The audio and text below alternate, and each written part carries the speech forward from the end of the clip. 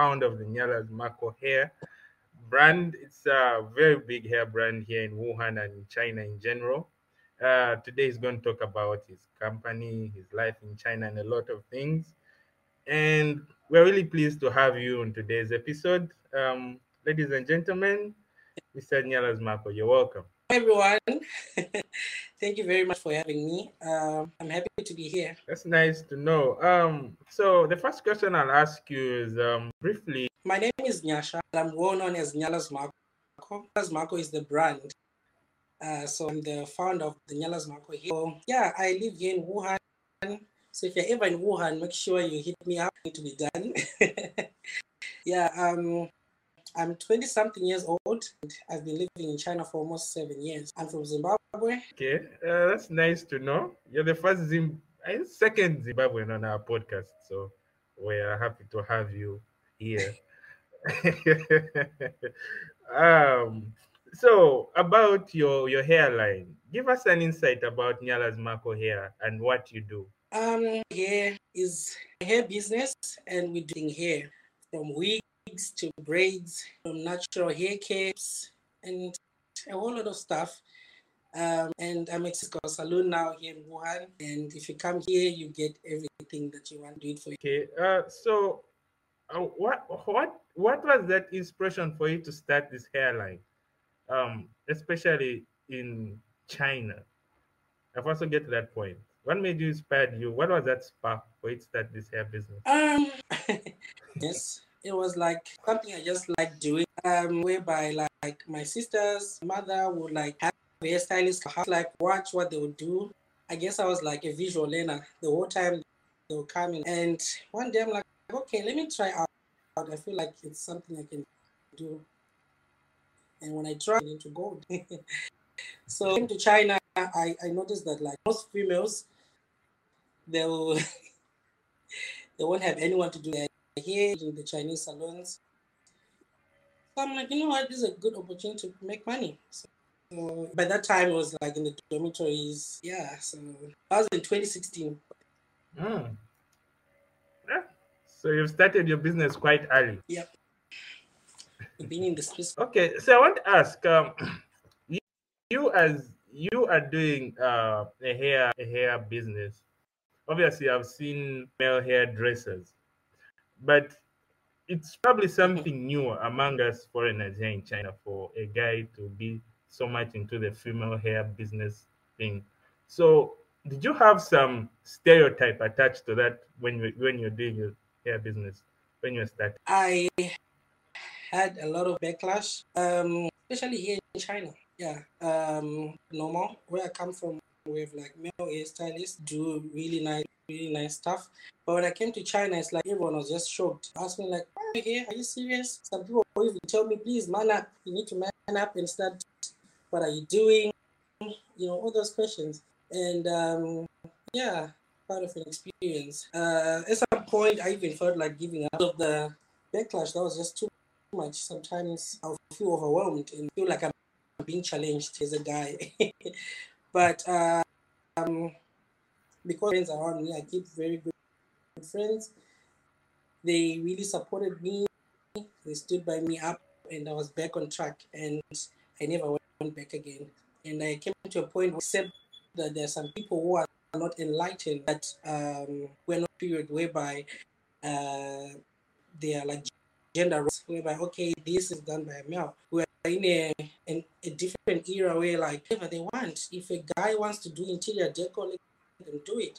If a guy wants to do whatever fashion business, let them wants to be a motor mechanic, let them do it. So yeah. Okay.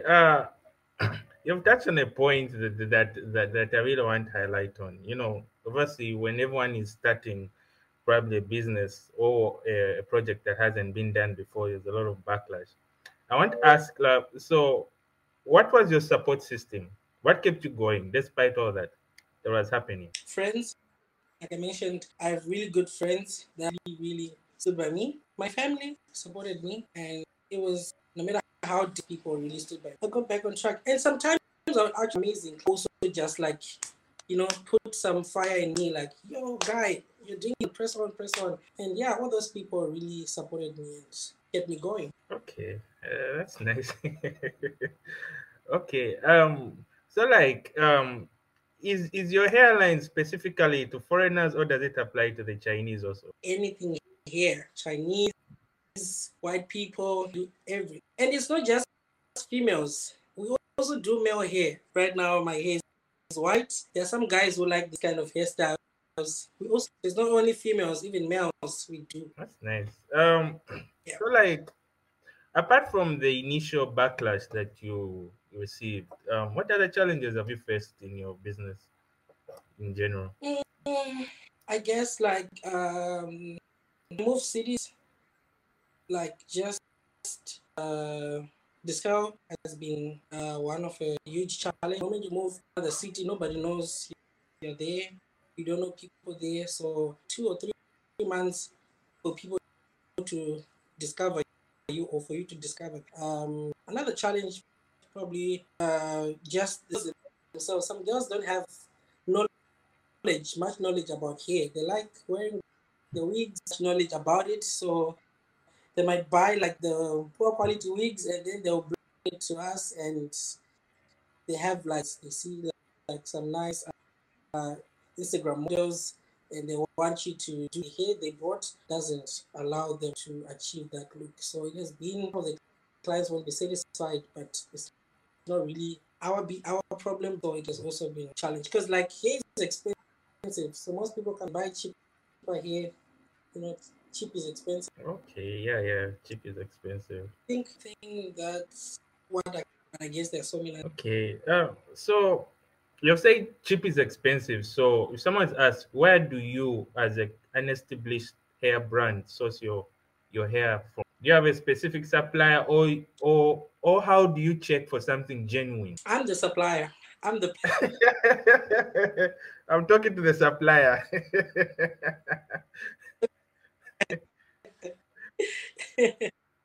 if you want the good year that I'm talking about, know where to find. That's nice. That's nice. That's nice. That's nice. Okay, wow. You have a really to be honest, when I got to know about your business, I think it was like mid last year. It was something that was new to me.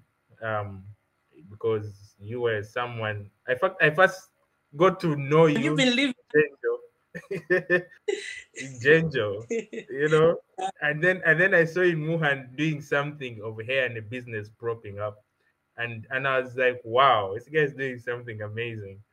And now I see your videos on your socials, so it's really inspiring what you're doing, and you're really making us proud, we as Africans here in the diaspora. So big ups to you. Just keep on doing what you're doing. But I would want to ask another question. In general, how do you describe work life here in China? Just in general, like Yeah, based on the Nyalaz hair business. both. You could say both. In general and according to your business. To believe that it's very easy here. Living in China is not very complicated. Like you get much money back home, but at the same time you don't do much. You know what I mean? Just basic things, but you earn a lot of money. So I guess it's a plus in terms of money. It's a plus, but in terms of I guess sometimes you just do things for money, but you don't really like what you. Okay, okay. That's nice. Okay. Okay. Let's shift away from the hair Nyala's Marco hair brand. And let me ask the other questions that I had for you. So you has something, an entrepreneur who has a business here in China. What would be your message to the youth back? What would be your message to them? Well, I have to say that if you have a talent that you have, a talent it is, do not sit on your talent, just do it. It only start, and once you start, then everything else will. So I advise people to not sit on their talents, and you might never know.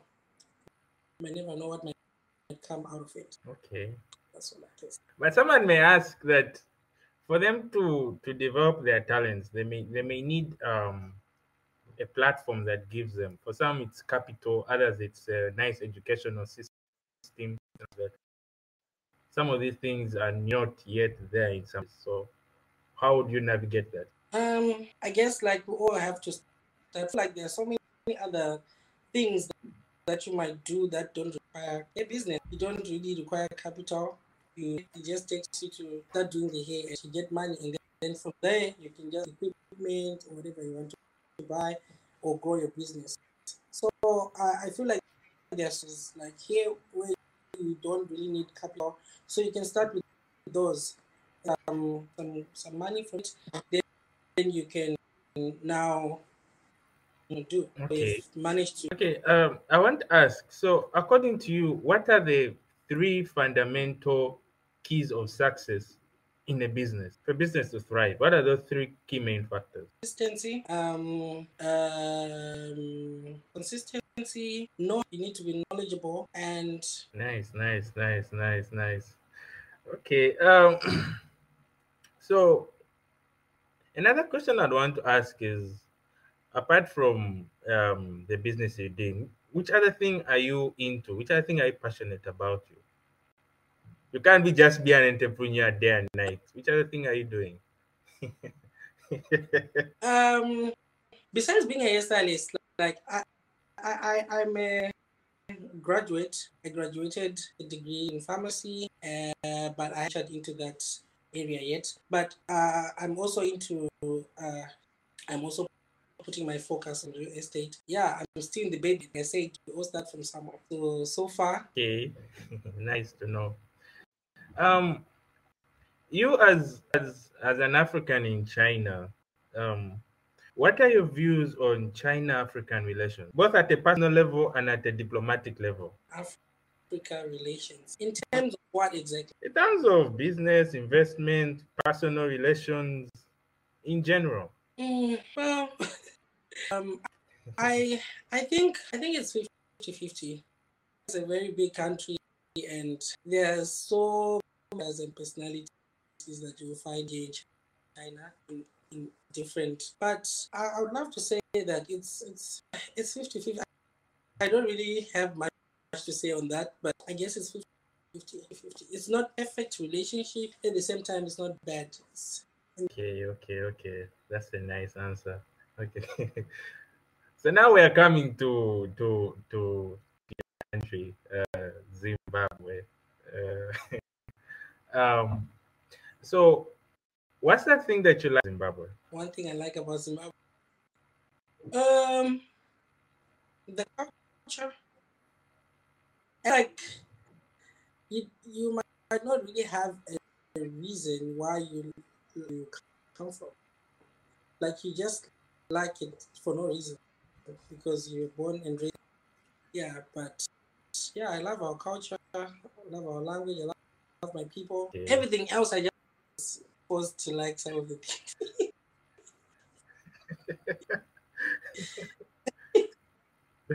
Ah, amazing, amazing. Okay. So apart from Zimbabwe, what's your other favorite African country and why? Zambia, Zambia. Zambia. I feel like when I go back to Africa, I'll be living in Zambia. Why? Why Zambia? Why? I feel like Zambia. Like I bond a lot with those people. Once the same country, even though I wasn't born by that time, we speak similar languages and we have this. Yeah, and also like my are from Zambia, and I love the songs.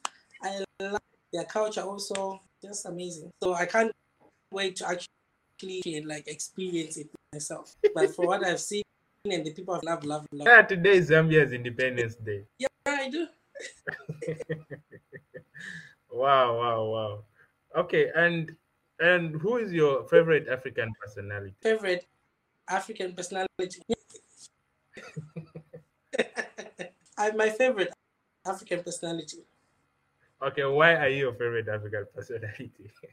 Someone needs to ask. I'm very, very hardworking. I'm consistent. I'm very determined. Proud of where I'm coming from and where I'm going. And I see myself big in the years. So yeah, I feel like I know myself more than I can know. So I know myself.